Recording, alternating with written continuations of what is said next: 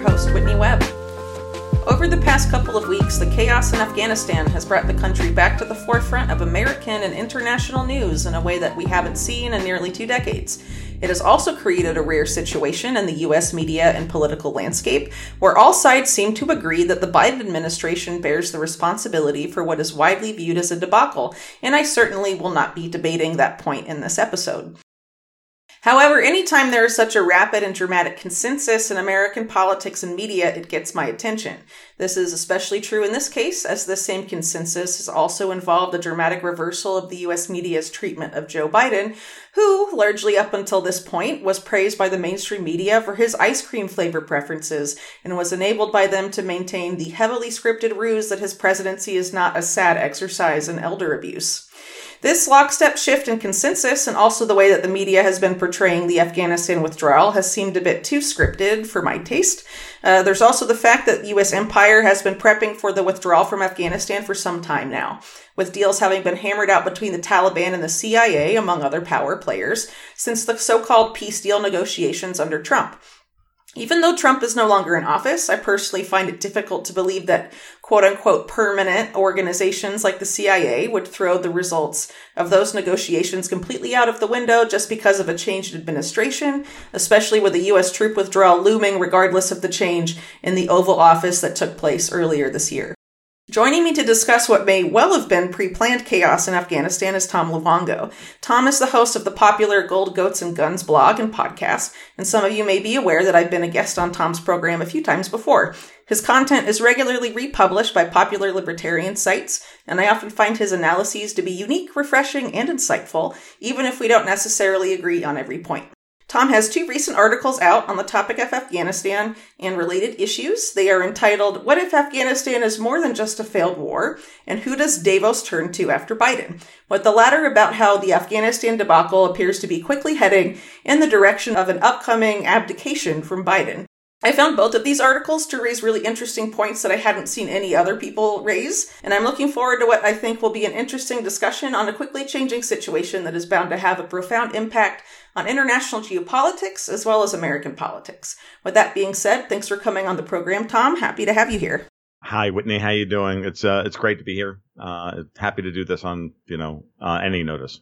Well, very happy to have you to discuss this topic. I think you've, as I said just a second ago, had some interesting takes on what's going on here. So you argued in one of your recent pieces that the current chaos that's been unfolding in Afghanistan appears to you to have been pre-planned. So what has led you to believe this, and what parties do you think are benefiting the most from the current chaos?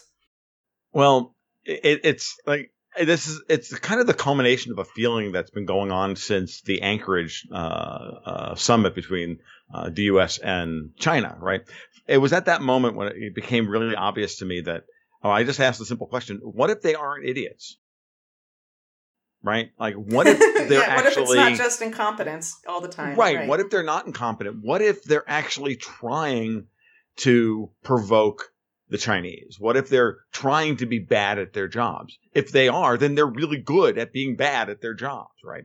And when you start to go down that rabbit hole, then at least 50 to 60% of what I do, Whitney, is just ask those questions and then kind of pause it and then bring up a potential scenario. I don't always believe half of the things that I even write, to be honest with you. I just put scenarios out there and then to spark discussion and to see if it sticks, right? If it resonates with anybody else. And it seems to me that this is beginning to resonate with people, that they're beginning to realize that they're not just incompetent. Because I figured this out a while ago, because once we had the shift in, as you brought up in your intro, we had a major shift in media narrative. And we've had 2 of them so far this year. And the first one was over the COVID lab leak theory, where we were all, being sent to the gulag to be waterboarded at Guantanamo if we mentioned this at all. And then 24 hours after Rand Paul,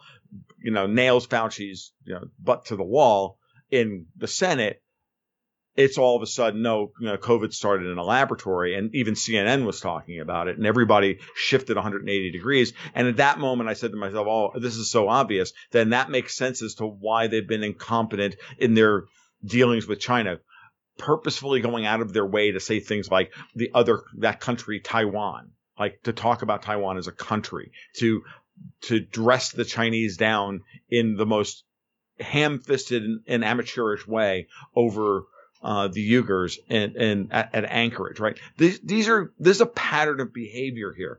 And the simple truth is that when I started to look at it that way, it became very obvious to me that and you know how I've been singular in my approach here. Davos is doing this, all of it.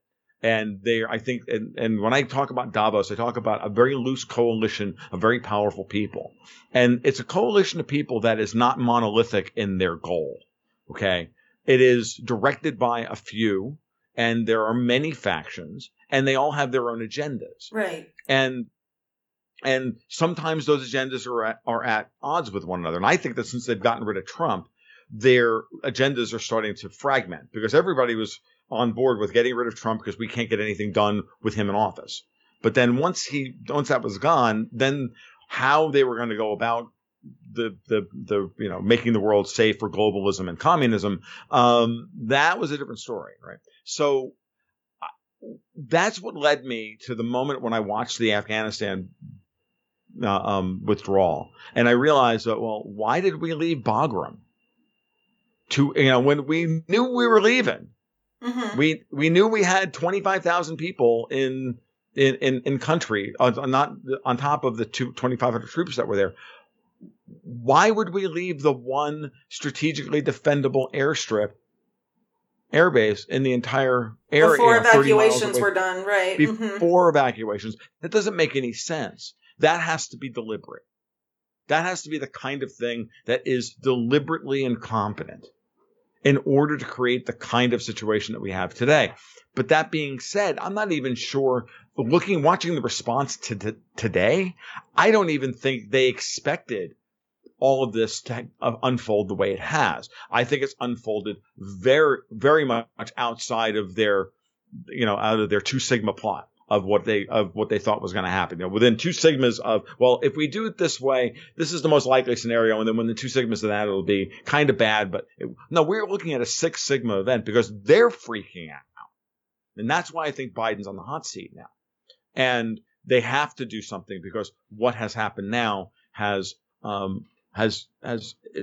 change in Afghanistan has happened so quickly that they don't, they hadn't planned for it. I think there's a real scramble going on right now. I'm not, that's the feeling I get. So, that prompted me to ask the question. And after that, well, if Biden's going to go, what are they going to do next? And I would have, like everybody else, I think, months ago, I would have said, like everybody else, well, if Biden goes, we'll wind up with President Harris, and that'll be the end of it. And I'm like, yeah, but that doesn't make any sense, because I don't trust that Kamala Harris has actually been properly vetted by Davos. Yeah, well, we'll discuss your view on that, I think, in a second. But what's important to point out with her now, I think, is the fact that she hasn't exactly been spared from the fallout from this. No.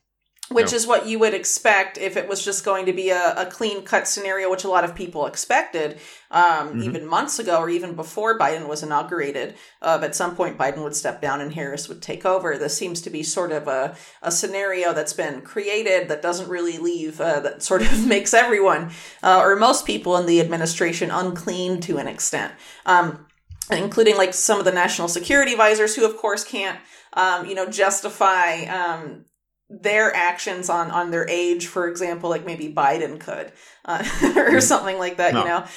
So there's obviously something more complex happening here, which is something I definitely think warrants a discussion. But what I found pretty interesting is that there's been a couple different stages in terms of the chaos that we've seen unfold in Afghanistan. So, of course, you just have the rapid pace of the collapse of the power structure that the U.S. spent roughly 20 years, right. Backing up, which I think was one aspect of it. But I don't think, for people that have been watching this for what it is, really found that to be very surprising. I know you didn't. I personally didn't. No, I didn't. As well.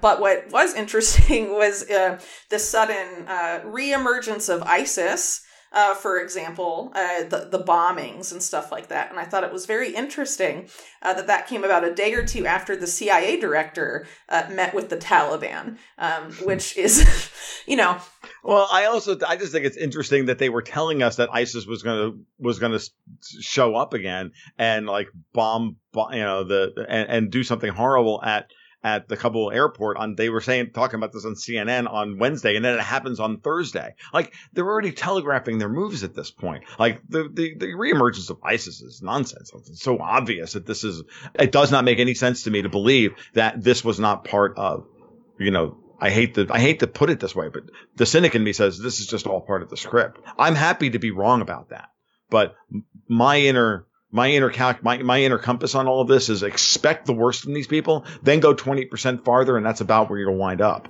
So to them killing 17 Marines, that's just the eggs necessary to make an omelet. That's the way I see it. But there's this new narrative emerging around the Kabul airport in a bombing incident, and apparently, at least it's being said now, and I haven't looked into the reports in detail myself, so I'm not really sure about what the sources are, but I've seen it reported enough that, this is an emerging consensus, that a lot of the casualties were apparently caused by bullets shot by American forces, and the chaos afterwards, which of course further entrenches the view that the U.S. is bungling this even further, which, plays into certain hands. So, as we were discussing earlier, who's benefiting most from this chaos? I think to an extent, just any sort of extreme destabilization of Afghanistan is going to play into the hands of a couple players that we can pretty much think of pretty easily in the demonization of the U.S. role there. And I just want to be clear, I obviously don't support the U.S. role in Afghanistan. That should be pretty clear. From my work, but it definitely benefits some of the new power structures, I guess, in that part of the world that are taking shape. I think one key player, obviously here, China's going to benefit from that in their efforts to forge, alliances with the Taliban, gain access to a lot of Afghanistan's minerals through ties with the Taliban. Of course, they have wanted Afghanistan to be part of that Belt and Road initiative with their neighboring countries. Afghanistan and China share a border. So that definitely seems like one possibility because, well, we're the other superpower. We're not the superpower that's caused all of this and continues to bungle things and what have you. So they're, one party, I think, that is going to come out on top from this. Do you see any others? I see many. So let's start from let's back up for just a second. There's a point I didn't make earlier that I think is very germane to this. This is part of the reason why they're purposefully incompetent, is to make the United States look as weak and disorganized as possible, because the goal here is, one, to embolden China to think that they have a geopolitical advantage that they can take advantage of, which is greater than it actually is. And then looking ahead past the midterm elections when the Republicans come back into power, if you're talking about blaming China for COVID, right? Which they've tried to do this, but they've certainly turned it into that kind of narrative. I think the goal here, emanating from Europe, is to get the United States and China post midterm elections into a world war. Okay, into an active kinetic shooting war. Okay, wow. That's in. So so Europe is playing the two sides against each other. Okay, so I don't believe I'm willing to entertain any theory about the origin of COVID. Okay, I have no preconceived notions even at this point as to what could possibly have happened. It could have sprung from Fort Detrick, could have come from the Wuhan. It could have been started by Davos to blame China in the first place in order as a backup plan for all of this at the end, because that would be the goal. I can read any and all of those scenarios, and I can put equal probability on all of them being true. So I'm not advocating any of it. I'm just throwing them all out there, okay? Because I want people to think about this. But that's what I see on the horizon. That's why they shifted 180 degrees in the COVID lab leak theory, was to start the process of demonizing China in the United States, turn an already angry Trump crowd at having had the election stolen from them. Now, when the Republicans come back to power, they're going to be angry that, oh, Trump was right all along. It was all China. When the truth of the matter is the real villain here is the people that are literally trying to destroy the global economy and build it back better. Now but before you continue, though, I just sorry if I can interrupt for a second. Sure. I do want to stress that I think, this, since you're referring to them as Davos or the Davos crowd, I do want to stress that particular faction of the elite has very deep ties both to the Chinese and U.S. power structures, right? So, like, both governments. No, absolutely. Don't get me wrong that I'm not absolving China of anything here. Don't get me wrong. They're taking very good advantage of all this. And so are we have American. Yeah. When you talk about Davos, it's a multinational, thing, but it is centered in Europe. Okay. And there are plenty of traitors within the United States government. There are plenty of traitors within the Chinese government. Let's just get down to brass tacks here. And many of them work in the White House currently. So, they are globalists first, and Davos is a particular way of a metaphor for talking about the people who meet at Davos every year to decide on what the direction of the world is going to be. It's centered around the World Economic Forum. It's mostly just a group of people who peddle influence and coordinate powerful structures and use them to move markets and to move political systems. That's what they do. They create compromat. They do the thing, Epstein bubble. It's all part of that, right? It's very real, and they're at the point now where they're very open about what their plans are. Nothing I'm talking about here is secret or anything. They talk about it all the time. It's all in the IMF studies, and it's all in the World Economic Forum, the symposia and all of this stuff. It's right there out in the open, what they want to do. It's in Klaus Schwab's books. It's in Bill Gates's TED Talks. It's everywhere. You can find it. You can see it. So with all of that said, Afghanistan was always meant to be left as a mess. Kind of the classic British, we're going to leave the area, but we're going to leave a mess behind that will allow nobody to control it. I think they really did believe that the Afghan government was going to survive. Now, let's back up to December 2016 when the diplomatic talks between the four major powers that surround Afghanistan, that would be Pakistan, Russia, China, and Iran, opened up talks nominally led by Pakistan, but really organized by Sergei Lavrov, the Russian foreign minister. The diplomatic exit of the United States from Afghanistan and when the Taliban to take over the government began in December of 2016. The diplomatic process started then. It has been building since then. It was working all through the Trump administration. Mm-hmm. Trump understood all this as well, and part of the deal he brokered was based on the progress that the Russians, Pakistan, that coalition of four, let's call them the Asian Four, made in their getting the various tribes within the Taliban to agree to a much different version of the Taliban than we knew in the 1990s that would take over and attempt to put together a government in Afghanistan that would include as many ethnicities or as many, various Islamic sects as possible, right? And that had to be driven by Pakistan. And Lavrov understood that if Pakistan led the talks, which, by the way, annoyed India to no end, of course, but Pakistan leading the talks would actually create a framework that could stick. So when we finally announced our pullout, everybody just switched hats. Because the agreements between all the tribal leaders got together 3 months ago, probably. They probably all got together in Doha. Where the Taliban has been negotiating with the Arab states for months now and saying, yeah, this is what the plan is. This is what's going to happen. When the Americans finally leave, you're all going to turn your rifles over. You're all going to, switch sides and just surrender, and we're going to take over. And that's what happened. And I think they missed it.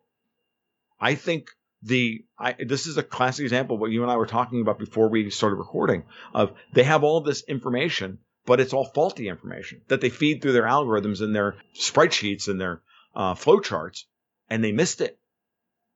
And it just happened overnight, and they didn't know what to do.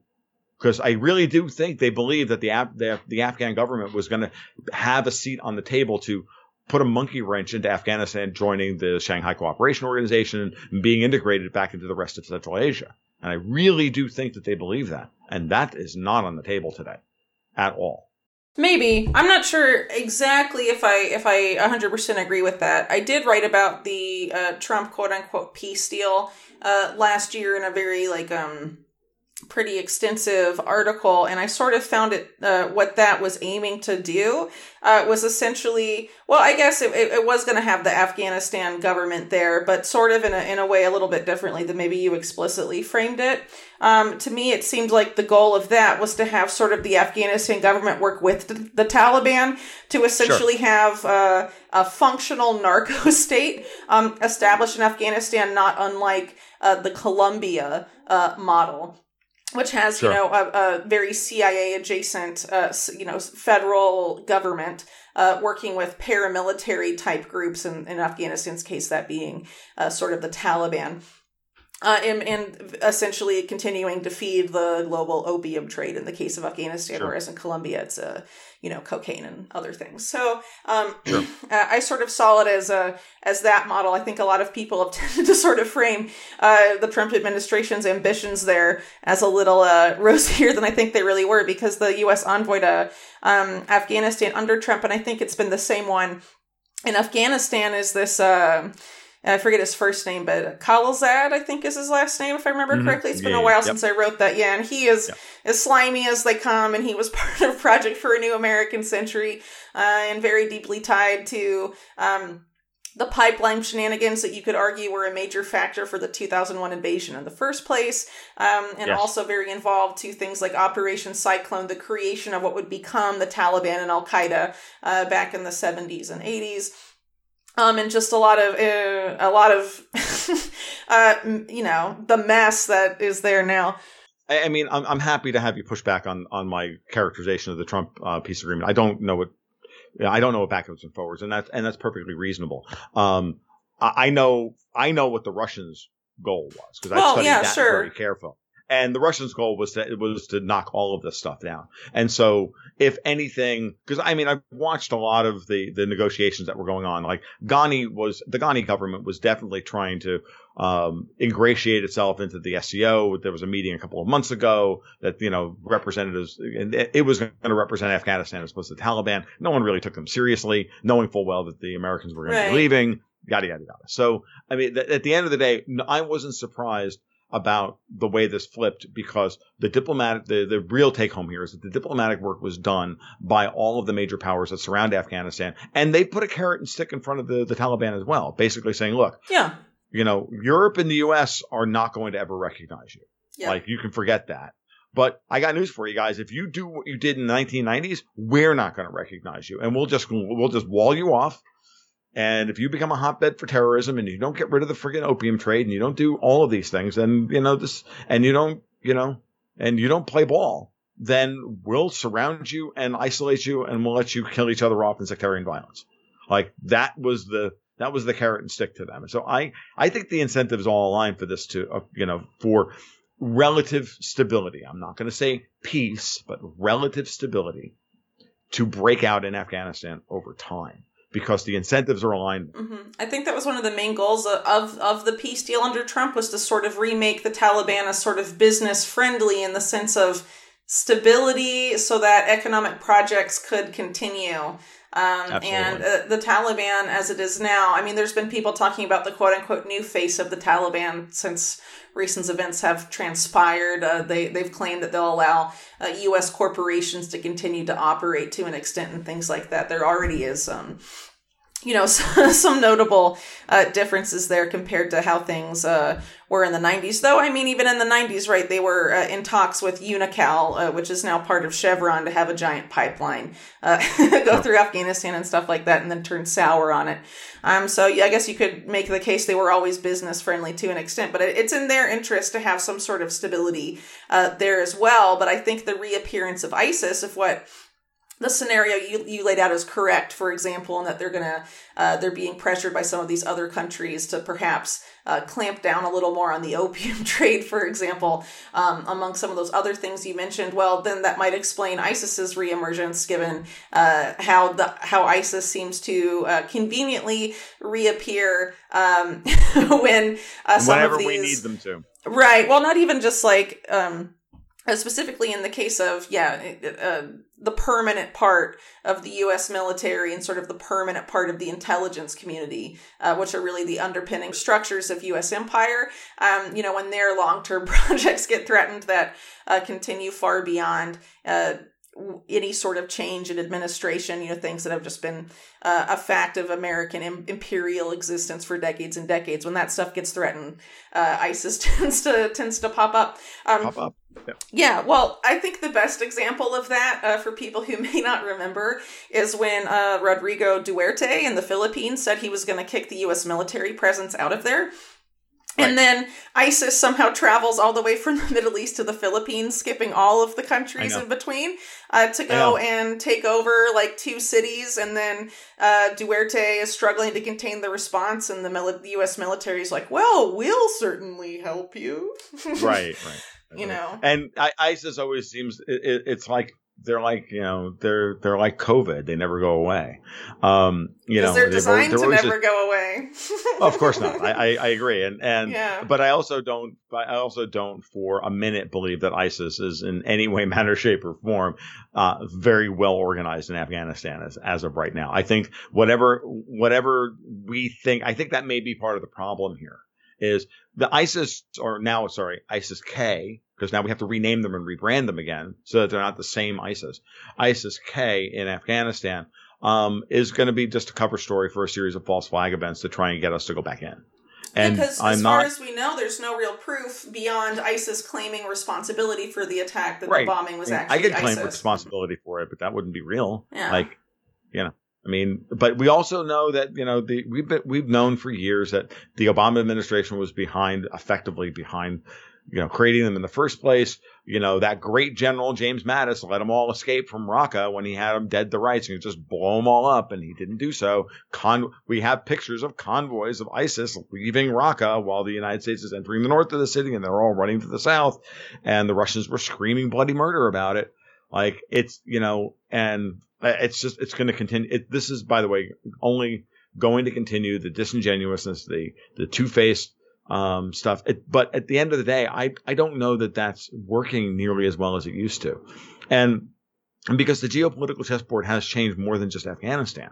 Now, again, Gazprom will be the one building pipelines across Afghanistan, right? As opposed to Unocal or Shell or anybody else. So, the Chinese are going to come in and build roads. They're going to go after the lithium deposits there, obviously. They're going to go after the precious metals deposits there. I mean, honestly, the Chinese companies have been trying to mine copper in Afghanistan for over 10 years, and they've not gotten anywhere, because it's too unstable. So stability has to come, and it's the only thing that's going to keep Imran Khan in power in Pakistan as well. And that's even not the Pakistani intelligence service, ISI. ISI is not going to, get rid of him after all this has happened. So there's a lot going on, and, he's not in a very good position either. But this is a big win for him as of right now. We'll see if it holds together. When I'm really worried, but you see, the thing about it is that the way I keep reading the board, right,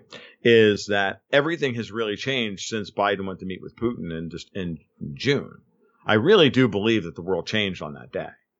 And I'm not sure I'm completely right, but my working thesis has been that was the end of Operation We're Going to Kill Ukraine. Ukraine, by the way, is I think weeks away from a political crisis. I can't remember the guy's name, but he was the representative for the Azov battalion, the neo-Nazis in Ukraine, as minister within the government. He was just sacked by the Zelensky's government. He was just removed from office. So Azov Battalion no longer has a political cover, which is the main reason why Zelensky has not, as the Ukrainian president, has not abided by the Minsk agreements, because he can't, because otherwise he'll get killed, right? So, I mean, there's trying to curry favor, and then there's not getting killed. because Ukraine is a gangster state. So I do think that his government is very tenuous, and we're weeks away from something dramatic happening in Ukraine because they tried to throw a war early in the year and it failed, right? And then right after that, Biden hastily puts together a summit to go meet with Putin, and then basically, says yes to Nord Stream 2 and let's call a ceasefire and all this other stuff, and basically has washed his hands of Ukraine.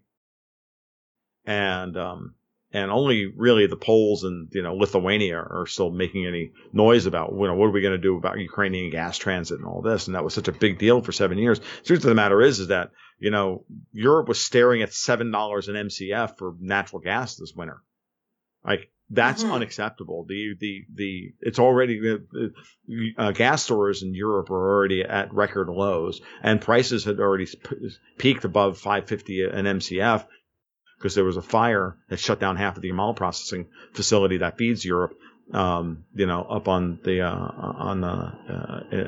Northern Sea route. So it's important to understand that all these things are kind of interconnected. That once Ukraine wouldn't be spun up into a war, and from what I understand, I've talked about this in multiple different venues, but you and I haven't talked about it.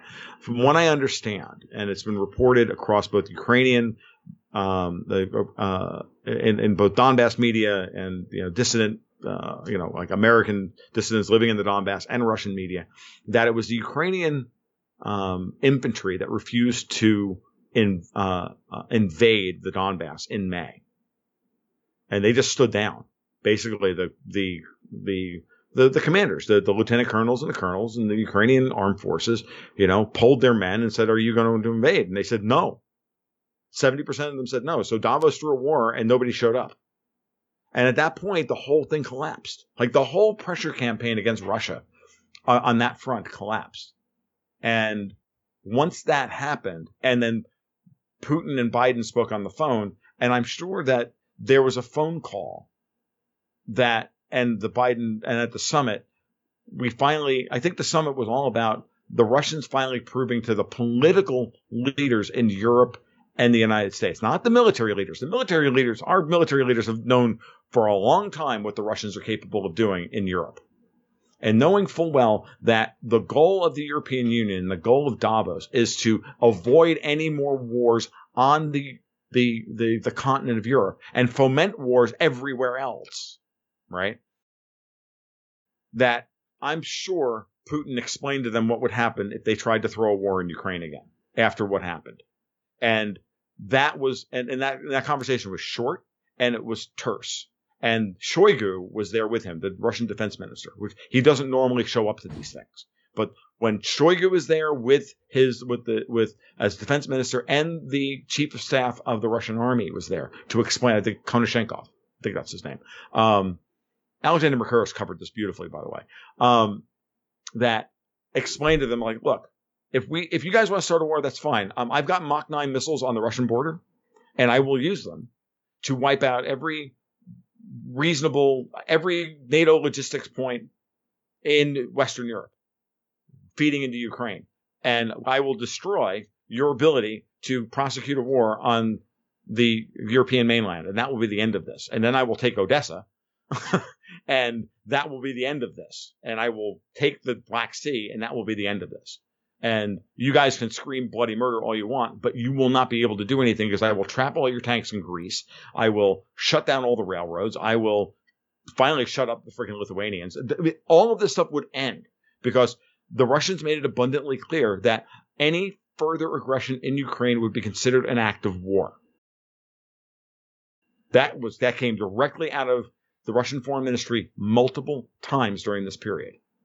And so I think what had to happen was the political leaders in Europe finally had to hear it and see it for themselves because they didn't believe it, because they run their spreadsheets and they think they just play realpolitik all day until they got shown, no, this is real. You're in trouble. You are outgunned. You are outmanned.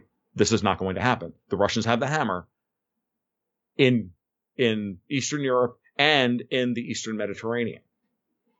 And that's the end of it. And everything else since then has just been a little bit of like dog barking on the part of the European powers. The Brits sending a destroyer through Crimean waters and all of that stuff. None of that stuff mattered. But once that happened, then you can kind of see the spiral of events since then. It's all been a kind of downward spiral as all of this stuff starts to unravel. And I think Afghanistan is part of it. So. Yeah, well, Afghanistan and Central Asia have always been pretty critical geostrategically for things that involve great power competition, focusing on Russia and China, right? As far as your take on Ukraine goes, I haven't been following Ukraine in a really long time, so I can't really comment on that. But a lot of what you said is certainly very possible. I know there's been a lot of discussion among people who I have high regard for in independent media, and there seem to be like two camps about the opinion of Russia. One, that they seem to be collaborating with Davos to an extent because of, Cyber Polygon and different things like that involving the Russian government and Sberbank, which is majority owned by the Russian state. And then also people who think that those particular factions aren't necessarily aligned with Putin, and that Putin doesn't really have control over the central bank and things like that. I think you fall in that category. One notable voice there, I think, would be like Daniel Estulin, for example, has that view as well. I would say this at this point. I think Elvira Nabiullina, the head of the Russian central bank, has been properly chastised about that if she wants to continue breathing, that she works for Russia and not for the IMF. And I'm dead serious when I say that. And I can see this now in the last 3 years, the way she's run Russian central bank policy. It has been it's the way I would have run the Russian central bank if you were to ask me to run a Keynesian central bank. Right. And I wouldn't run the central bank this way because I'm an Austrian. But if I had to act like a Keynesian, I would have been doing what Nabiullina has been doing. OK, so she's been supporting Putin which has not always been the case. But she's still drawing oxygen, for lack of a better term, because she got told what needed to be done. I could spend 20 minutes explaining my reasoning for this, but just understand that I think because it would take me 20 minutes to explain it all, to be honest with you. I'd have to go back to like 2017. And I don't really want to go back to the rate rise in March of 2017. So that's fine. I just don't. But you can look it up. There's a moment when she started to raise rates. Go look it up. That's the day she met with Putin the day before. And she wasn't going to raise rates. And then Putin walked into her office, and the next day she raised rates half a point. Like, oh, I think somebody was told. Like, sometimes those coincidences, if you want to call them that, are pretty telling. To get back on, I guess, on topic a little bit, since we're focusing mostly on Afghanistan here, one thing that I really liked in your piece was sort of how you challenged how most U.S. media and pundits tend to quantify the cost of war in Afghanistan purely in terms of U.S. money spent and U.S. lives lost. And then, a lot of others in alternative or independent media go farther. They highlight the significant loss of life of Afghan civilians, infrastructure, and also the cost of stability, the lack of stability in economic terms. But I really liked a comment that you made in one of your pieces about how from the U.S. side in the war of Afghanistan, this also came with a significant loss or coincided with a significant loss of civil liberties at home. And I think a lot of people forget that.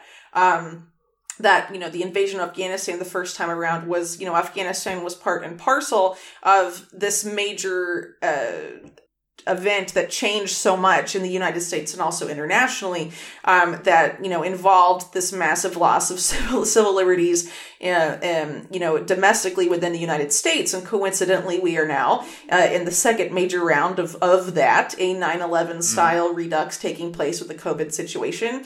It almost seems like we are living in a 2001 redux, actually, but with much higher stakes, with now that, Afghanistan, coming back to the forefront. So do you have any thoughts on this 2001-2021 parallel we are currently living? Sure. I started calling it COVID 9/11 about 2 months ago. No, it's probably fair. Let's cram it all together. It's like, it's not COVID 1984, it's COVID 9/11. And yes. And so, just to put a finer point on what you said, what I wrote about in the article, which is that, before Afghanistan, was there a Department of Homeland Security, the Patriot Act, Military Commissions Act, the Global War on Terror? It's not just the $2.2 trillion you see. It's all of the opportunity costs along with all of the other things that we built and all of the other attendant things that we didn't do with that, not just with that money, but with all the other money that we spent to domestically quell internal dissent and all the rest of it. That's all money that was diverted away from the productive economy, from your life, my life, and our children's lives. That's kids not getting braces. That's women having abortions because they can't afford to keep their children. That's roads, that's potholes that aren't filled. That's car repairs you have to make because there are potholes in the roads and that break your struts.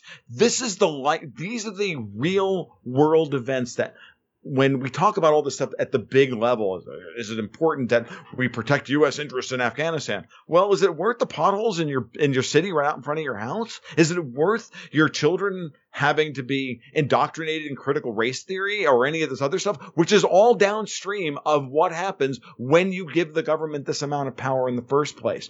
The war in Afghanistan didn't cost $2.2 trillion. It cost $40 trillion in lost production and lost everything. I mean, Bob Higgs and Tom Woods a long time ago actually sat down and did a quantification of how much money it costs us to prosecute World War II and the post-World War II fascist state that was built after World War II. And the number is this astronomical. This is why we don't have flying cars and we don't have all the really cool stuff that the Jetsons promised us, because it all went to funnel the ridiculous dreams of petty tyrants in Washington and Westminster and Davos and all the rest of them. I'm just so freaking sick of it. I mean, it actually, I've gotten to the point where in so much of my writing, I don't talk about this stuff anymore because I've got to be the kind of staid political analyst on this. But no idea when I really stop to just do the human toll here.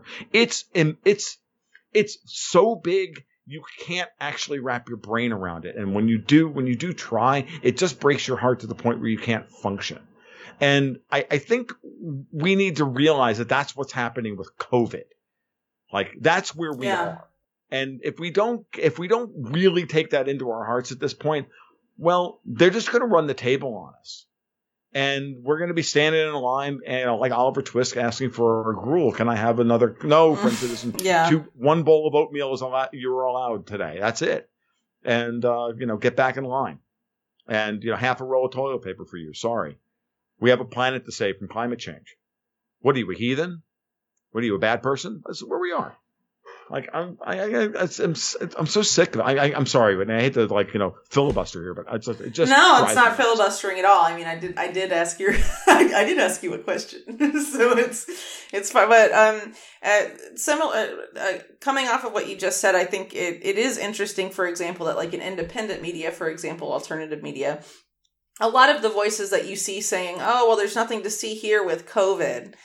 For example, seem to be the same voices that for years, despite, what they may have said accurately about other situations, refuse to engage with anything other than the official narratives of September 11th, 2001. And I think that is that's pretty telling. And, people might just need to use as a sieve, a sifter, basically, to separate wheat from the chaff with people who are actually willing to challenge the system, or whatever you want to call it, the elite, or more appropriately. And I've made no bones about how I have no patience for people like Caitlin Johnstone, who won't get past her own ideology and will happily throw all of her analysis under the bus in order to make the world safe for leftism. I'm like, oh really? Okay, fine. Like, you're okay with being humanitarian until the moment comes where it's somebody you don't like. Oh, then they can be ground into a paste because they don't matter. Oh, okay. I see. Got it. Understand where we are now. Good. Thank you. No, I'm dead serious. Like, I'm done being even nice about it. Like, I'm done. I name names now. The people whose analysis is myopic and don't get it. I do it in the financial space. I do it in the political space. I don't care. I'm not here to make friends. I'm here to save lives, and I'm here to inform people and give them the best information that I can. You do a different job than me. You and I have different goals, and I fully appreciate what you do. Do not take that in any way to be a rebuke, because it's not. I have tremendous respect for it. I have tremendous respect for the way you do what you do. I can't do what you do. right? I can't. That's not the way my brain is wired. It's not the way I look at the world. My job is to kind of synthesize all this stuff into, into this is where they're going next kind of thing, right? And look at it differently. And you do unbelievable levels of digging that I have nothing but the greatest respect for, and I mean that sincerely. Well, I think we're all looking at different pieces of the puzzle, people like you and me, exactly. Right? So, Sure. It's just we're all doing our part. We can't, not one person can't do all of it, you know what I mean? So we're like building off of and complementing each other's work. That's how I tend to look at it. I think that's the most healthy way to look at it. And, I see stuff in the financial markets and the way the financial players are the big stuff. What I see there, I see a very, very interesting split in Davos. I really do. And I've been watching the cracks in Davos for 6 months now. And I think they're very real. And I think they center around the Federal Reserve.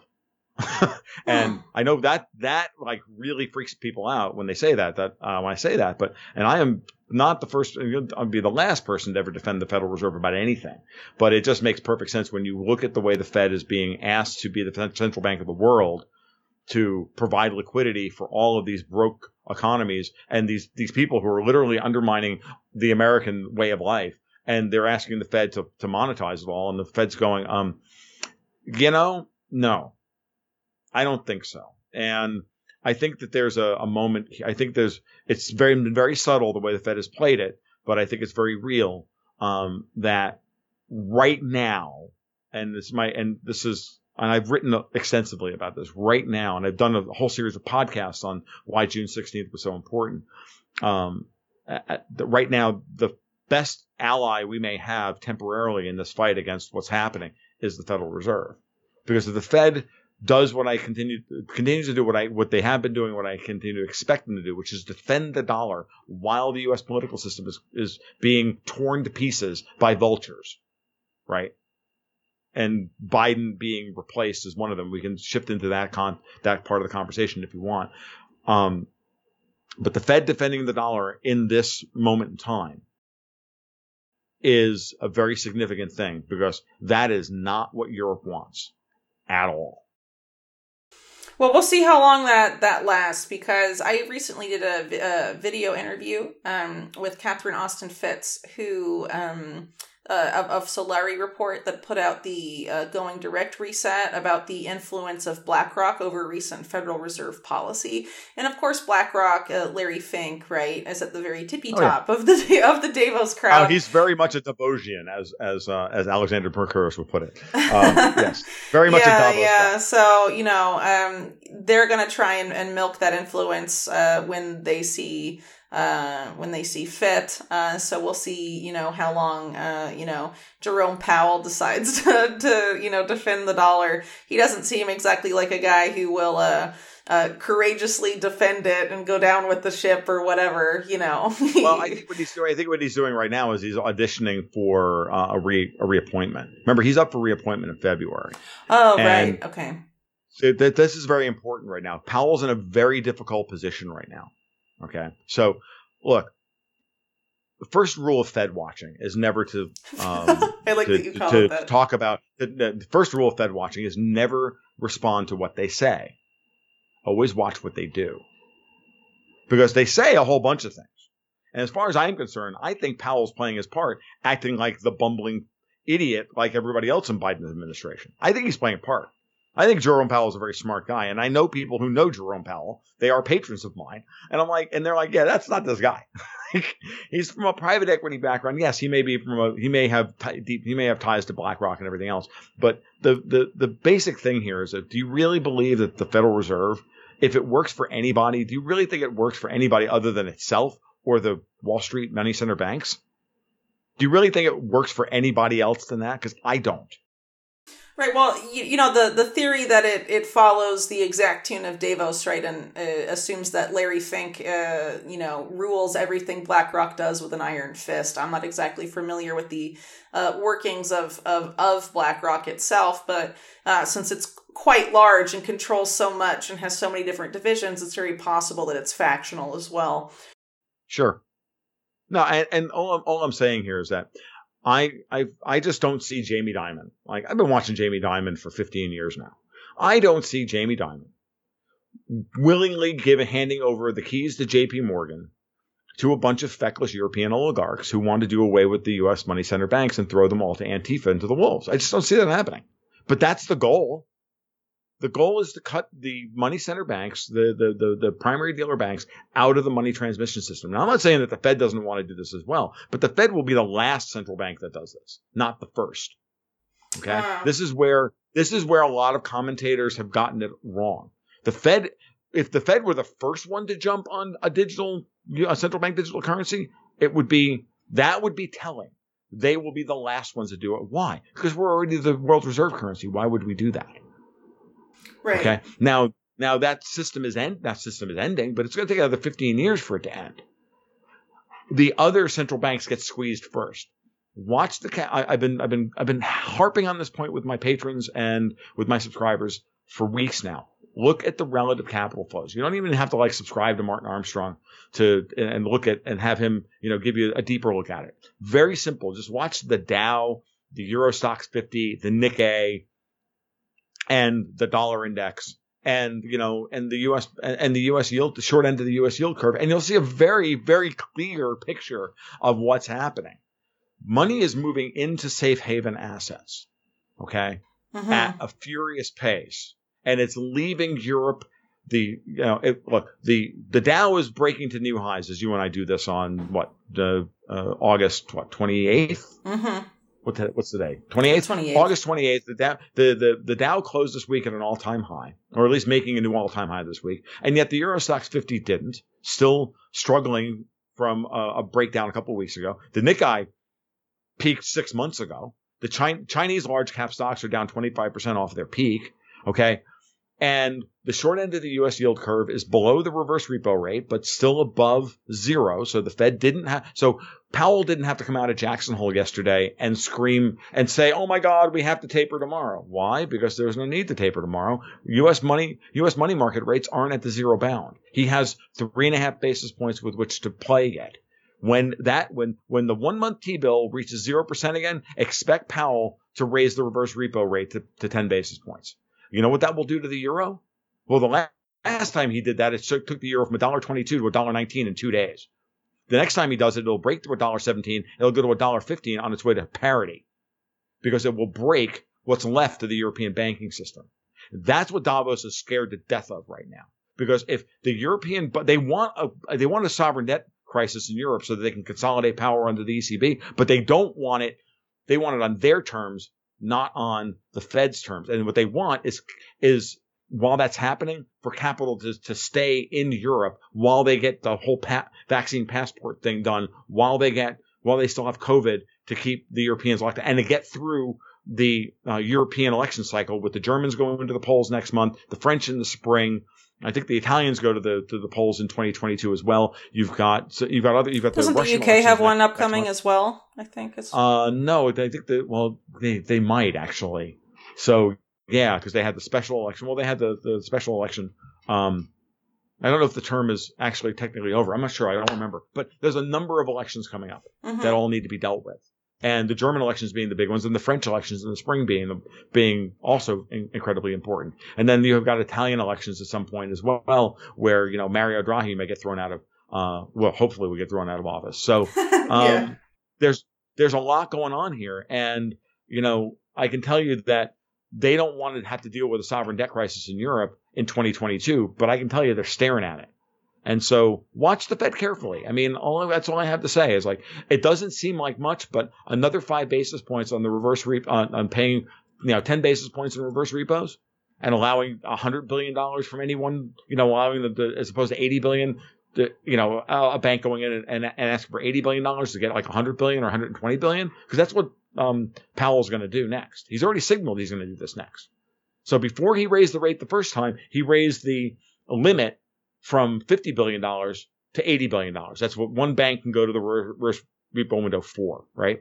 And he did that first to create more cushion. Then when he ran out of space there and the money market rates were pegged at the zero bound, then he finally raised the reverse repo rate in order to pay them on their dollar holdings. Okay, well now great. Now what? Now he's pulling liquidity out of the system. Now when those same conditions happen again, he's already talked about, like last couple of weeks ago, he said we might have to raise the limit on the reverse repo window to 100 billion or 120 billion, whatever. He didn't say a number, but just pick a number. That's the signal that the next time when things get ugly in the money markets, he's going to do the same thing again. He's going to raise the RRP rate. When he does that, he's going to drain overseas capital markets of trillions of dollars of dollar liquidity, just like he did the last time. Okay, because that's going to be the only place anybody can get to. Yeah. The only thing I think I would interject in here, just because I've written about it extensively, is this plan for what Cyber Polygon simulates, essentially this cyber attack reset of the banking system that ushers in the central bank digital currencies. Because a lot of the stuff that I wrote about on that involves both the Fed and the ECB and the Bank of England and all of these organizations. So I think that's another factor to maybe potentially thinking, but we don't know the timing, right? So it's hard to know. But to me, it looks like it may not be that far off. It may not be, and I know that there's a lot of people. I know you're one of them, and there are other people who've talked to me about this stuff as well. And I look at it and I say, yeah, that's also part of what I think was that Putin told Schwab, you better not do that. Like, do you really think that Vladimir Putin there's one word that describes Putin's geopolitical ethos: stability. He believes in change. Change is inevitable, but he doesn't believe that change should be directed by outside forces. Change should happen organically from within the things happening within societies. So if you watch Putin's strategies, if you watch his policies, it's always to try and maintain as much of the current status quo as possible and then allow events to come to him. So do you really think, I want stable oil prices? No, Davos, we're not going to send the price to 125 because they offered him that. And he said no.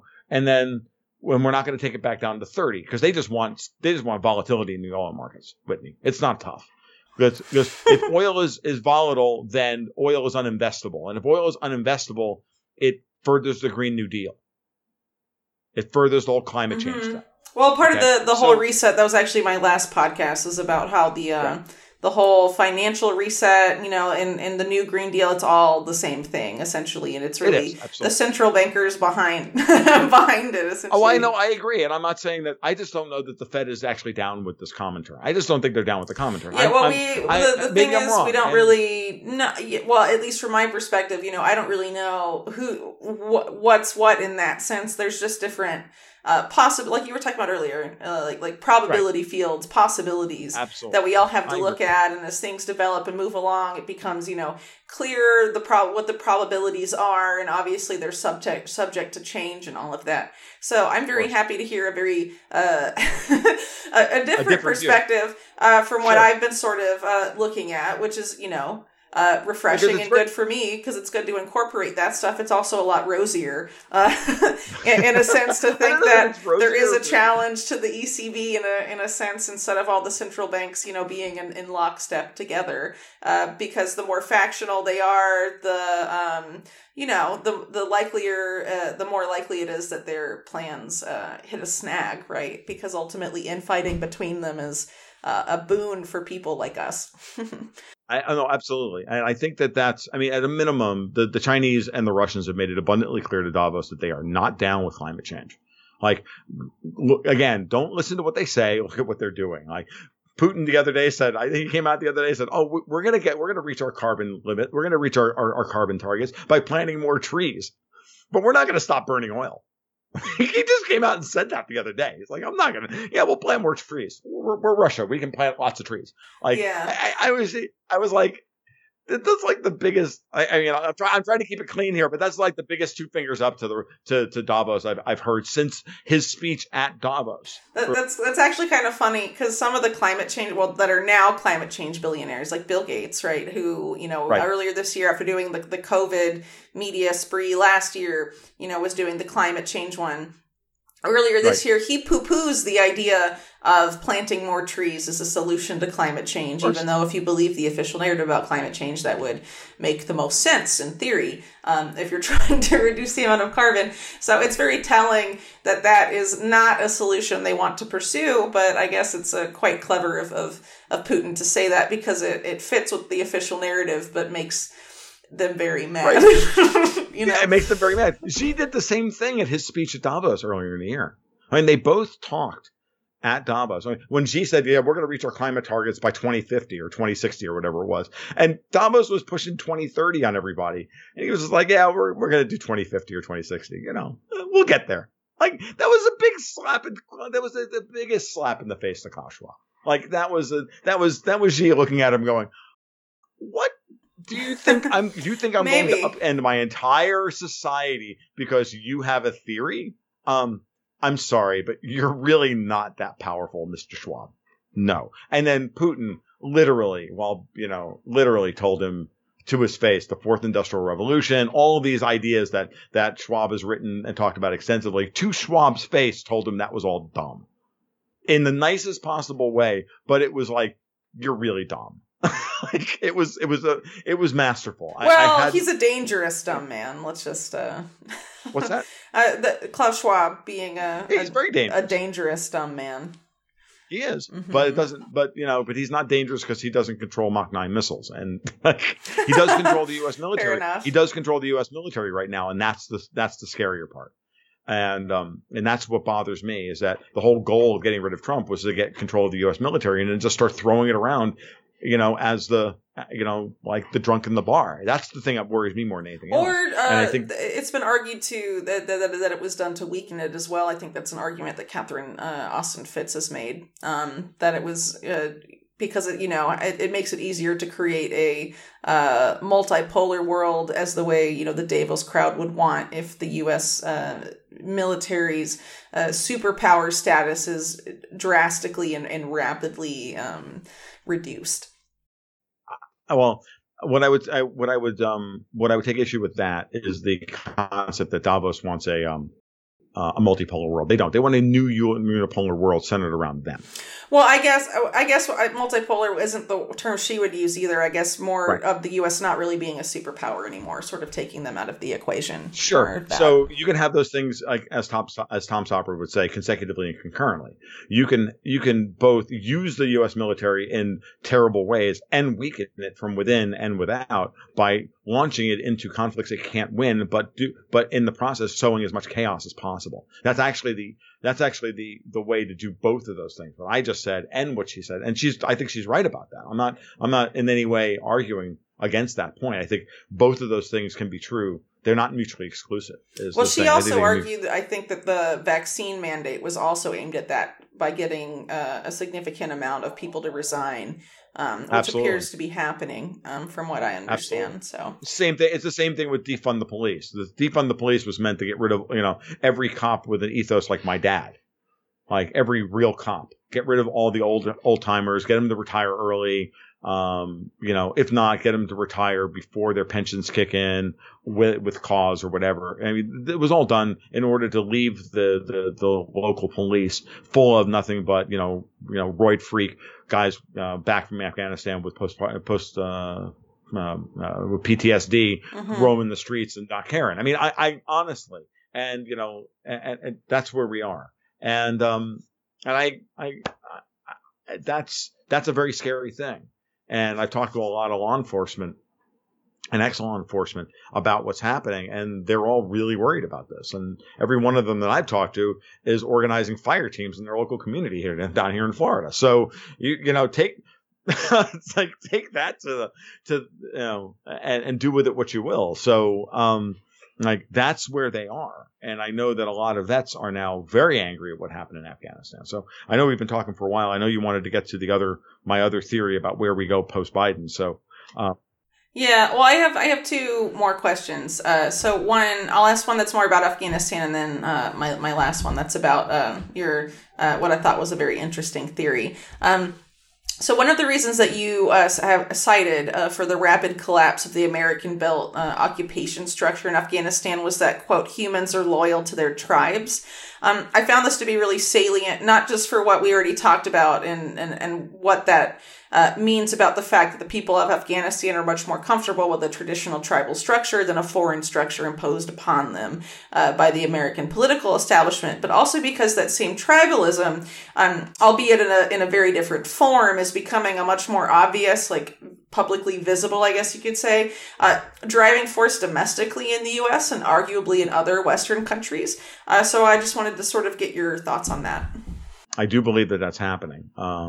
It's, when things get chaotic, I'm going to quote Amos, the great philosopher Amos Burton from the Expanse novels. I just literally just read this passage in book 5 like this afternoon. He said, when things get ugly, unfortunately have to paraphrase it because Amos has a way with words. When things get really bad and when civilization breaks down, so does civility, and the two things go hand in hand, and something like that. And so when things like this happen, your tribes get smaller. And right now he was like, to turn to the woman next to him and said, it looks like you and me are a tribe of two.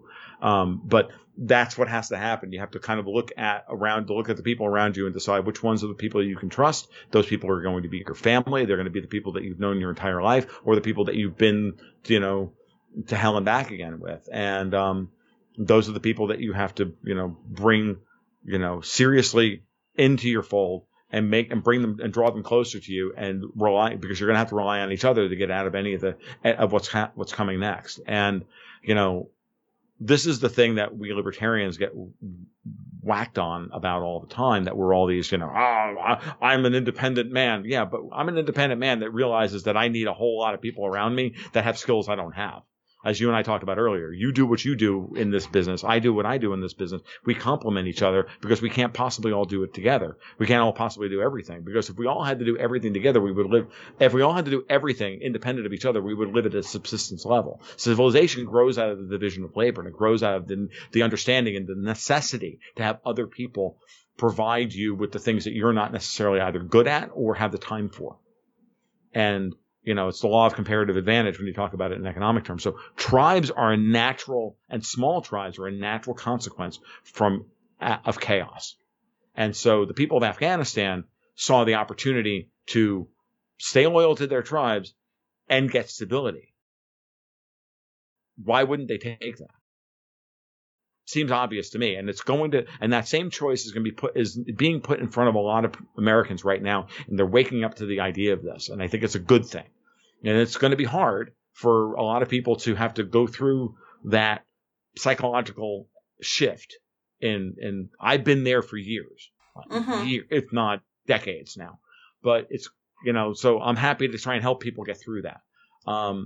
That's part of why I do. It's what animates why I do what I do. I could easily do anything else for a living. I do this because I think this has the most purpose and brings the most meaning to my life. So, that's where we have to be, and is how we're going to have to help people get, emotionally to that state. And, this is the best we can do. And it means, I hate to say it, getting hard and harder than we've been. Life's been easy. And, Yeah, well, there's definitely a reckoning coming, and I've seen it coming for a long time. Like I turned 32 this year, but back when I was in college, I was really insistent on learning skills that I knew would be useful, because I could see even then, obviously, pretty much none of my peers at the time really shared this opinion, but it was really obvious to me then that life was very... the way of life in the U.S., at least where I was living, was very dependent on supermarkets, supply chains, all sorts of things. No one knew, especially in my generation, had any idea how to produce really any of the things that they were consuming. And that didn't seem like a good, a long-term, safe system to me. Sure. And sort of having those viewpoints can be very socially isolating among the millennial generation, probably other generations as well. But it's definitely, even in mine, yeah. Right, but it's definitely, I think, the United States and other countries that have been set up that way have been sort of long overdue in a sense for some sort of reckoning with those, the system that affords those comforts and how it really is not created in a sustainable way. And, obviously, the climate change and all of that stuff has tried to develop sort of a monopoly over the use of the word sustainable, but it does have, right. different meanings, right, outside of that particular agenda. And, people really need to be able to, self-sustain themselves and build more resilient structures, and one that isn't dependent on so much graft and corruption and all of this stuff. So, it was bound to happen at some point, and I think it's becoming more and more clear to people in the U.S. and elsewhere that point is really not that far away. And that people are, a lot of what seems impossible, or what, maybe 20 years ago seemed totally impossible, this sort of chaos, tribalism, whatever that's going on in some of these other countries, Afghanistan or whatever, that type of chaos could never happen in the U.S. and all of that stuff. I think that illusion is quickly crumbling away, for better or for worse. I think it's going to be both better and worse. Right. Worse before it gets better, maybe. Right. Exactly. You're absolutely right, and it's been costly. There's no doubt about it. It's been costly to have this worldview. But all I can do is like everything else. And for me, my audience skews older, so the amount of skews my age and, somewhat older. And I mean, there's younger people in my patronage, certainly, but it skews pretty old. And what I can hear generally from them is a real fear, because they don't have, they don't have the kind of support structure that they know they need. And I'm not just talking about like money. It's deeper than that. And, money's only part of it, because there's a point where money becomes useless and you can't eat money, even if you have precious metals or crypto or whatever. There's it's to prepare for the support structures that we're really going to depend on. This is why I store some of my meat on the hoof and on the wattle, or whatever the web foot of the duck. It's why I, I mean, it's why you have these things. I mean, it's just that's what has to happen, and know that that's part of what you do. And I'm not saying that everybody can live like that, because you can't, but you need to just know, the people around you, and be willing to make sure that they get some business. You throw them some business their way, so that, it's like everything else. It's building those networks now is really important. It's more important than it's ever been. I absolutely agree. So one more question then, about what we've teased a little bit over the course of this conversation. So we mentioned much earlier on, that we've witnessed recently, both the American political establishment and the media in lockstep, rare for them, at least in terms of both sides, right?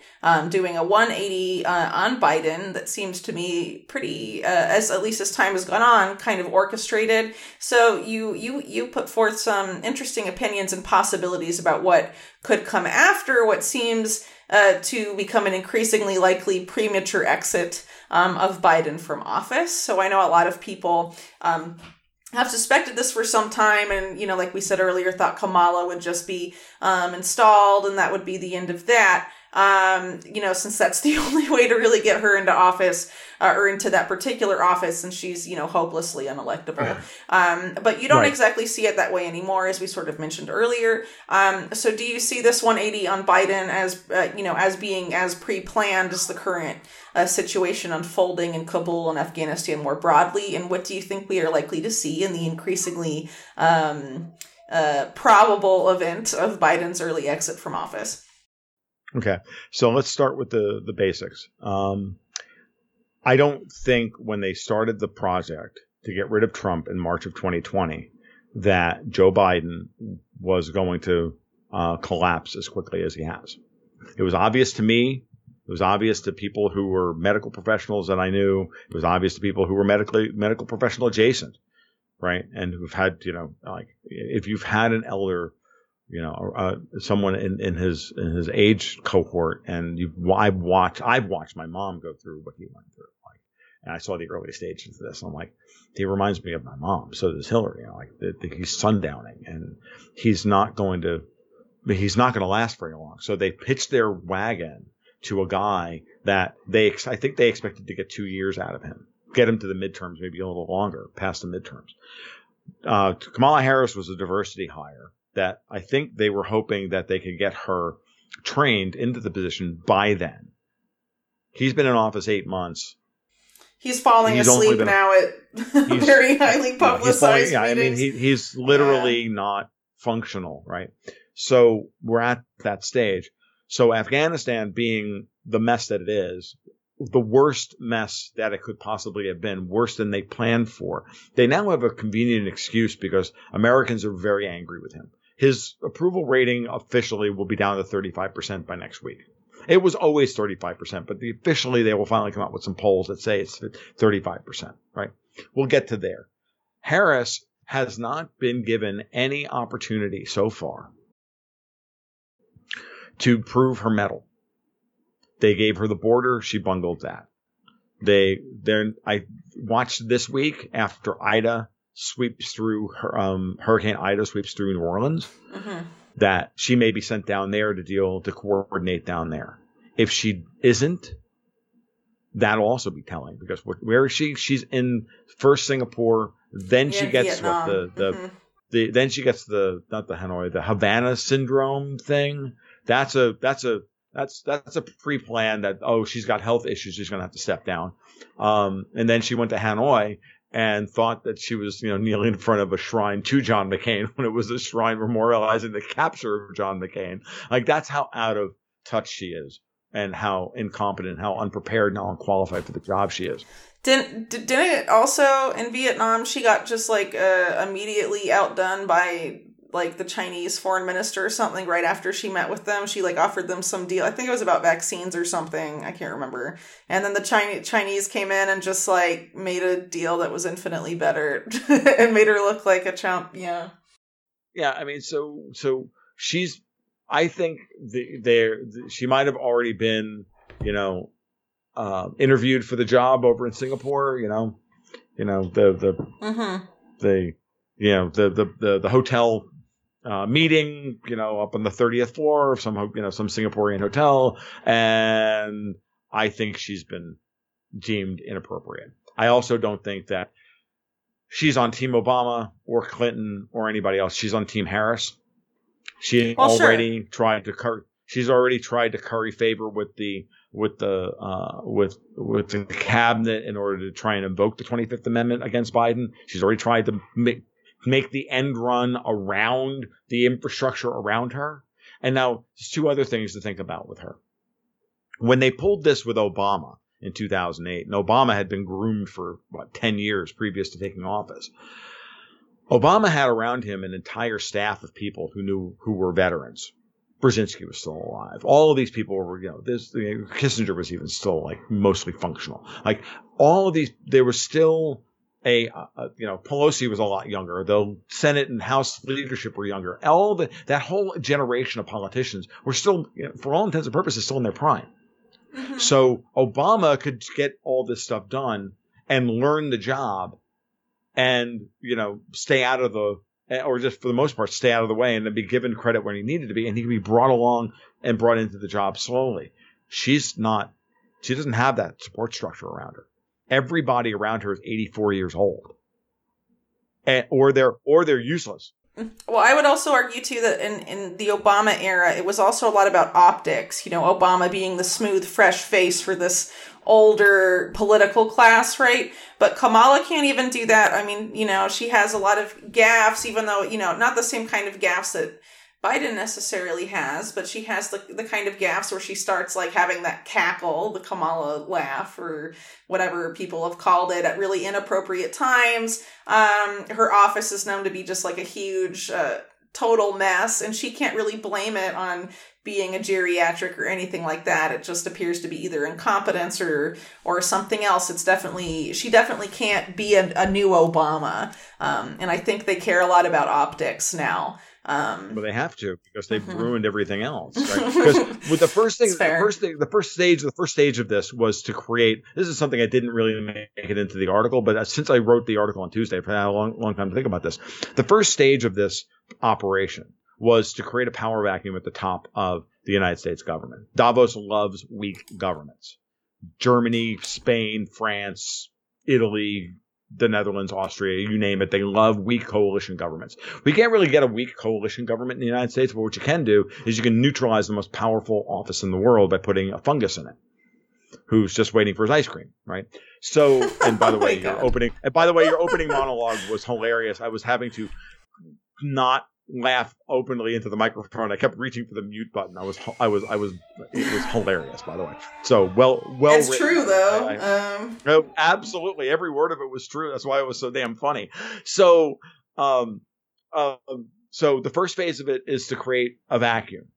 The second phase then is to create a strong presence after that. You create chaos by interjecting chaos into negative space, and then you try and fill that negative space with something positive. Right, that will be the next phase of the operation. So that has to be somebody who is absolutely on Team Davos and knows their way around Washington and is still young enough to be credible, and that we don't have the same problem, but is still of that generation of true believer in this whole post-World War II, push towards globalism, right, and global government. There has to be a true believer. There are really two people that fit that bill within the current crop of the Democratic Party: John Kerry and Janet Yellen. And after I wrote the article, I was laser focused on my Yellen theory. Someone mentioned John Kerry, and I'm like, ooh, yeah, John Kerry's a good choice too. So John Kerry sits in the background as the climate czar, but really he's the Secretary of State. And he's been the Secretary of State he's been the real Secretary of State all through the Trump administration. Because everywhere Pompeo went, Kerry went right behind him to, give the Davos, version of reality. Oh, by the way, ignore this guy. He'll be out of office in 4 years. This is what our plans are when I retake office. Don't worry about it. So John Kerry is a very viable option here. But I don't know that he's too partisan in my mind. You need somebody completely, in their minds, nonpartisan. And who is more nonpartisan than an independent central banker like Janet Yellen? Well, she's also a fresh face, right? John Kerry's not. Yeah. He was a presidential candidate in 2004. He already served as Secretary of State, right, in the Obama administration. So he has baggage. Right. I mean, he's Secretary of State. He's been Senate Majority Leader. Come on. Yeah, he's got, so he's just going to be seen that way. But Yellen, to me, and Yellen's a woman, so they get to tick off the box of the first female president, blah, blah, blah, blah, blah. To me, it just seems perfect. And as I said in the article, if you think that's crazy, excuse me, who's the Prime Minister of Italy? Mario Draghi? Because he was the only one acceptable to all sides of the political establishment. That's the thing, that you have to craft somebody that Mitch McConnell can't automatically junk. Right. Like John Kerry, I think, is too partisan. Mitch McConnell won't go for that. I just don't think he'll go for it. But I can see them putting Janet Yellen in as a caretaker when the Republicans take the House and Senate in 2022, assuming there are elections. I think it is definitely a theory to consider. And I think it would have seemed a lot more improbable if not for the fact that what you just cited, that Mario Draghi was essentially installed in Italy, former head of the European Central Bank, put in there. And we're seeing huge moves happening right now from the central banks. And of course, the central banks are just completely and totally fused with the Davos crowd. If you go and look, for example, at the World Economic Forum, their board of trustees, you have, the head of the IMF, the head of the ECB. You have Mark Carney, former head of the Bank of England, I think, also Canada's central bank, right? Who's now the climate change envoy guy for the point man for the UN. So it's all the same people.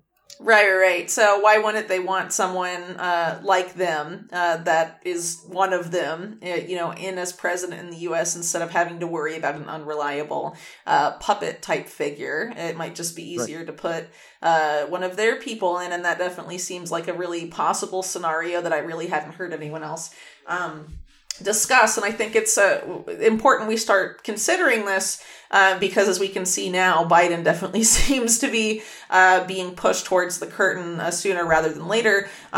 Just a day or two ago, he was meeting with, I mentioned this a minute ago, the new Prime Minister of Israel, Naftali Bennett. He literally fell asleep during the televised part of that meeting where press was in the room. People from the press started to ask him about Afghanistan, and he started laughing. I mean, it's just like so farcical that even mainstream media doesn't even know how to handle it. I mean, it's either they've done the 180 and they're criticizing Biden, or it's just like this awkward silence. Like, maybe our audience won't notice how bad this is. Like, in this day and age, I think the funny part about this is that, many of them may actually, you got to remember that, none of these organizations are monolithic, right? Right. They're driven by the top. They're driven by the people at the top of the yada yada yada. But they set the policy. They they do the threatening and the compromat and all the rest of it. But the truth of the matter is that the average pool reporter at for a network or a newspaper doesn't necessarily have to be a true believer in all of this stuff.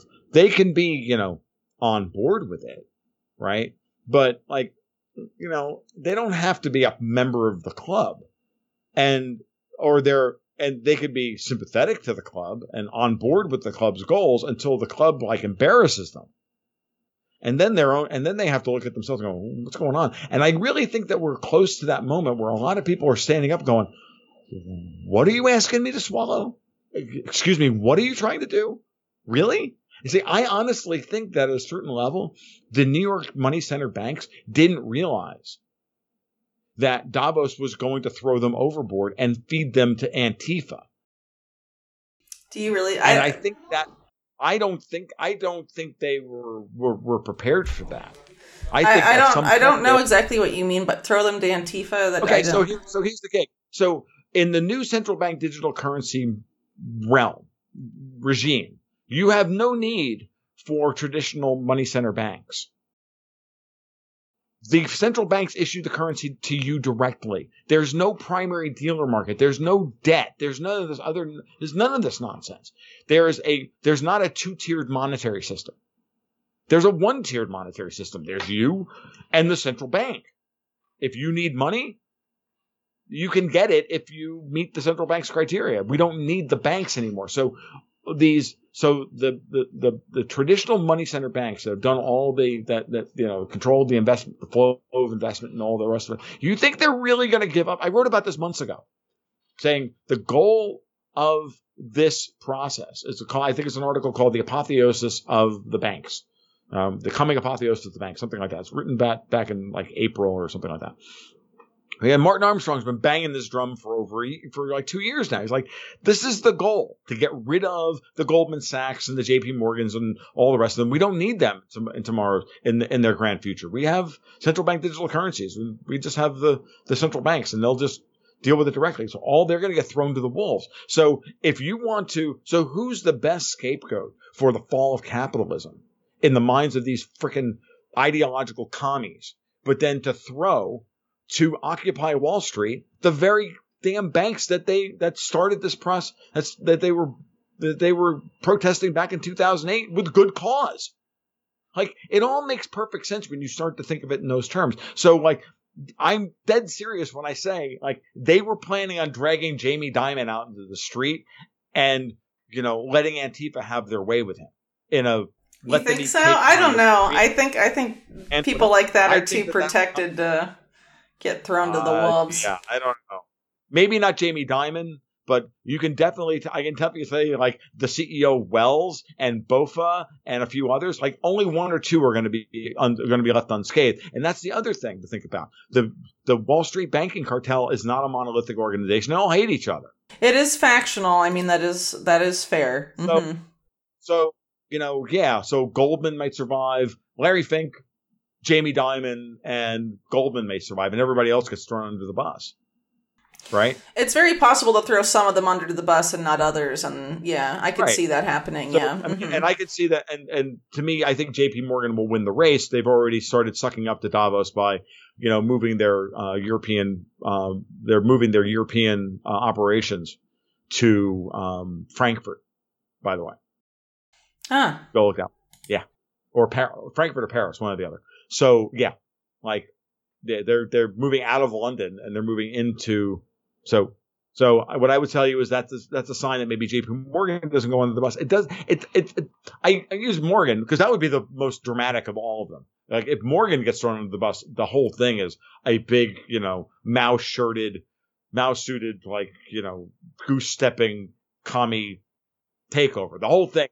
But I don't know that that's what's going to happen. What I'm telling you is that that's one of the possible scenarios that's that's the worst case or the end game of that scenario. Okay. Well, some of these banks, J.P. Morgan included, is not all of them though, which is why I think it's possible that some do indeed get thrown under the bus. Are very closely coordinating with this whole central bank digital currency effort, this whole cyber attack, justification to introduce that and to reset the global economy and all of this stuff. So I think it ultimately may come down to, which Wall Street banks are deemed not expendable by the people trying to create this whole reset and things like that. And I think J.P. Morgan is one of the more central ones in that. But I could be wrong. Well, people can read more about this in my Epstein book, but very close allies of Leslie Wexner essentially were responsible for installing Jamie Dimon. And of course, after Bear Stearns' collapse, Epstein does a lot of his banking there. So they have a lot of, ties there. And, Epstein and Wexner too, a lot of their fortunes shifted rather dramatically. So I guess you could argue that it's not necessarily set in stone, any of this. But I think they're going to allow some to survive and some to not. That seems most likely to me. No, I would agree with that. I want to throw one other thing at you. I'm not discounting the. Is something I said earlier, and I want to just make sure I make the point, which is the following. I said earlier that Putin is about stability, and I mean that in all aspects of this. Do I think that Putin is worried about cyber attacks? Absolutely. He complains about the U.S. government doing cyber attacks against his country all the time. Is he willing to coordinate internationally and show up at the WEF meetings about these things? Absolutely. Is he going to allow Klaus Schwab to crash the world, the global community, computing community, and then try and reset the world? And him not get a Kinzhal missile up his backside? I think everybody has to take a step back from part of me I get back to the brass tacks on this and I'm like, no, I don't think that. I think Putin sends Mach 9 missiles into Klaus Schwab's castle in Switzerland and this thing ends. If he tries that. Well, and I think that threat's been put on the table. Part of me just says, look, it's just dumb. You cannot do this and expect anybody. I just think that part of this, it just feels like too much of a Bond movie to me. I understand that it's all precedent. I see the parallels with COVID. I see them. And then I see everybody kind of going, you know what, guys? Enough is enough. No, you're not doing this. And they've already tried to kill Putin like half a dozen times and have failed. So, I just don't see it. And I don't know that Herman Graf over Sberbank is I don't know. I got a different read on him.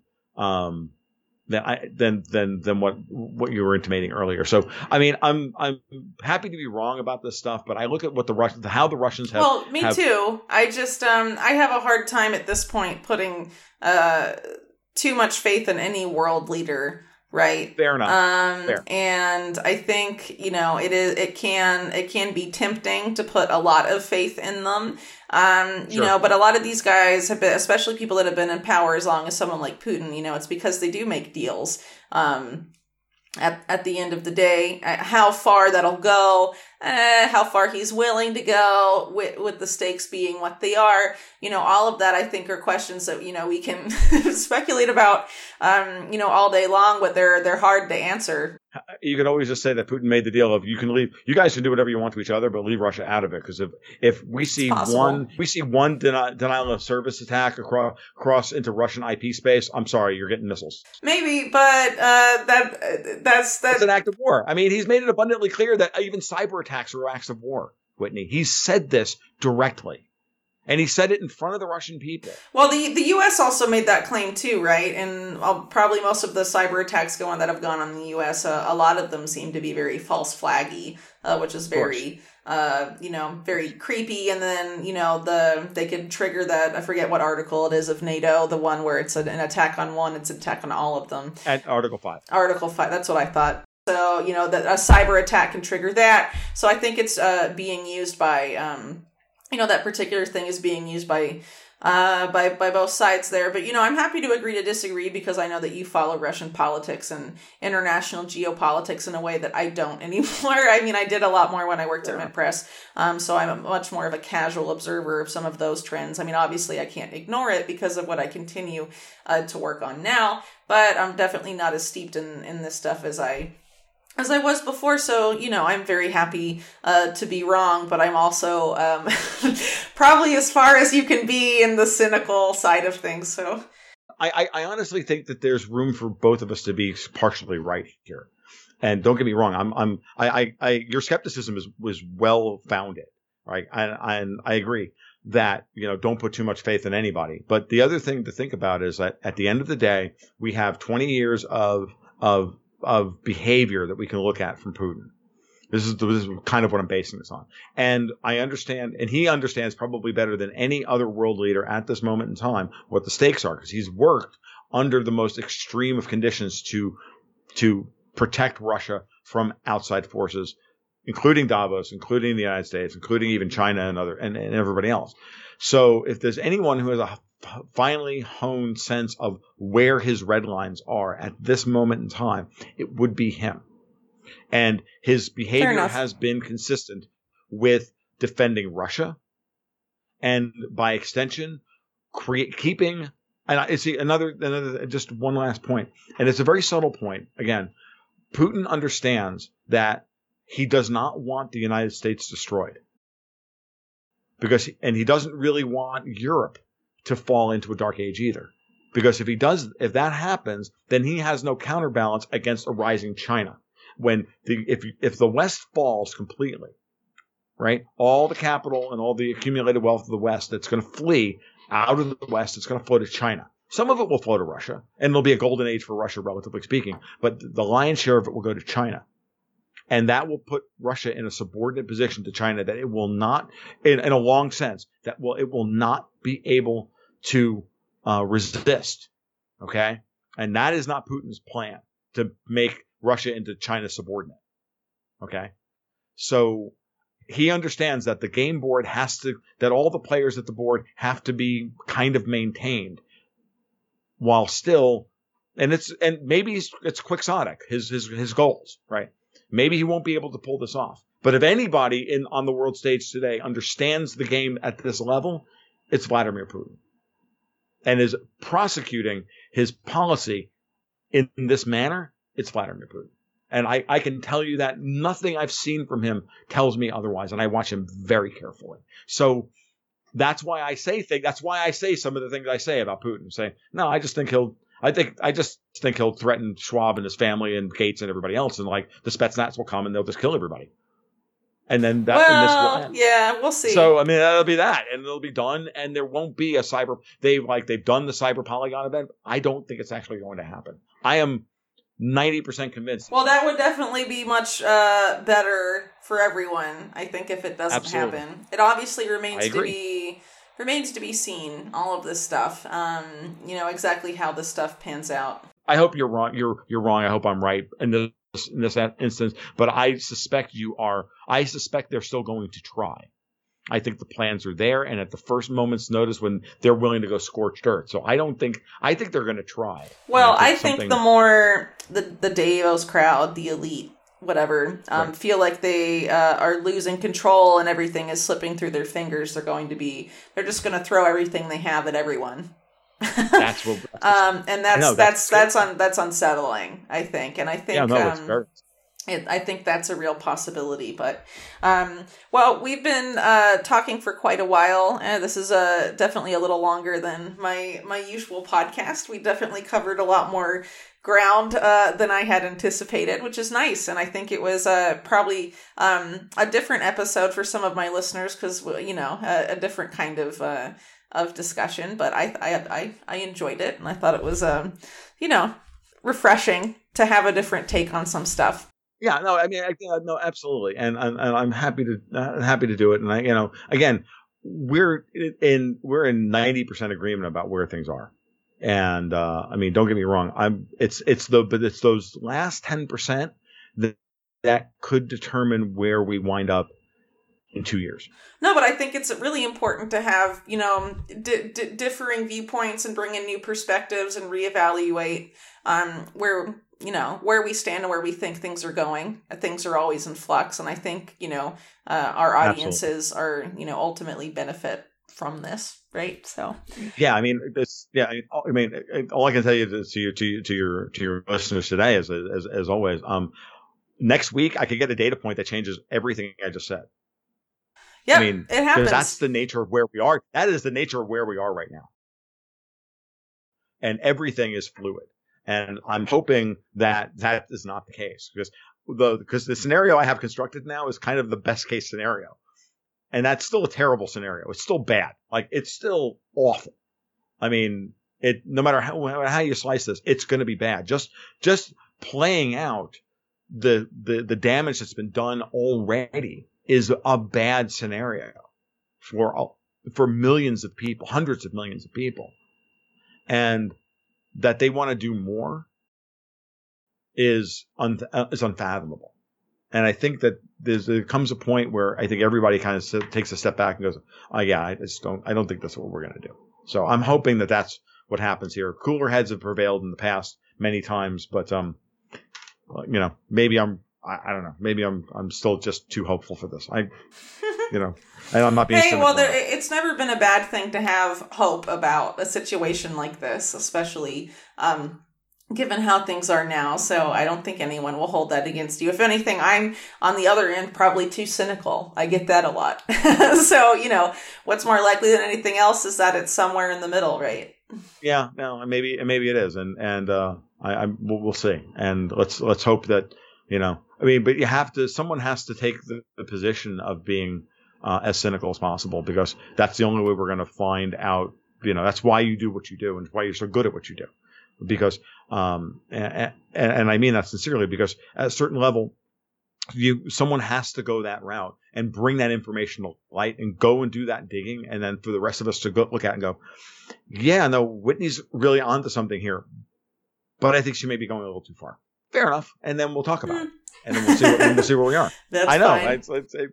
That's our job. Our job is to talk to each other and figure out where, and to synthesize. Right. Well, this is a separate issue where I think there are people who get, have their work challenged in that way and don't see it as this is a collective effort to try and figure out what the heck is going on and how do we stop this madness. Which is my personal perspective. There's people that take it, as a sort of like an affront to them as a person or, their ego or whatever. And I'm definitely not in that category because I definitely, you know, am happy to be wrong about some of the apocalyptic stuff that tends to be a running theme in some of my reports in the past year and a half or so. You know, so, but I think, you know, we're all just trying to bring information to light and let people know what's going on. And the best way to derail nasty, evil plans is to, you know, expose to bring them to light. Exactly. So, you know, I honestly, a lot of the things I write about, I really hope they don't get off the ground and they don't happen and they don't advance. But I think it's, you know, raising awareness about them is important, right? And I'm always happy to be wrong.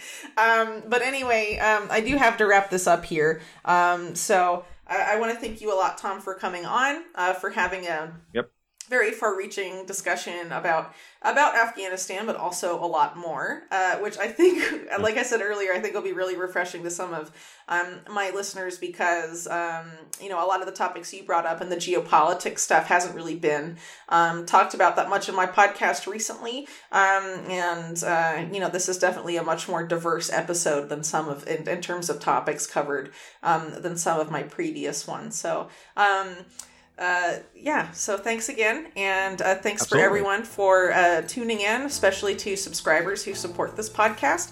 As always, the first couple days of this podcast after its publication, it will be for subscribers only, either on Rockfin or through the Unlimited Hangout website. After that, it is publicly available on those platforms, SoundCloud and all other podcasting apps, so you can follow it there. So thanks so much for listening, and catch you next time.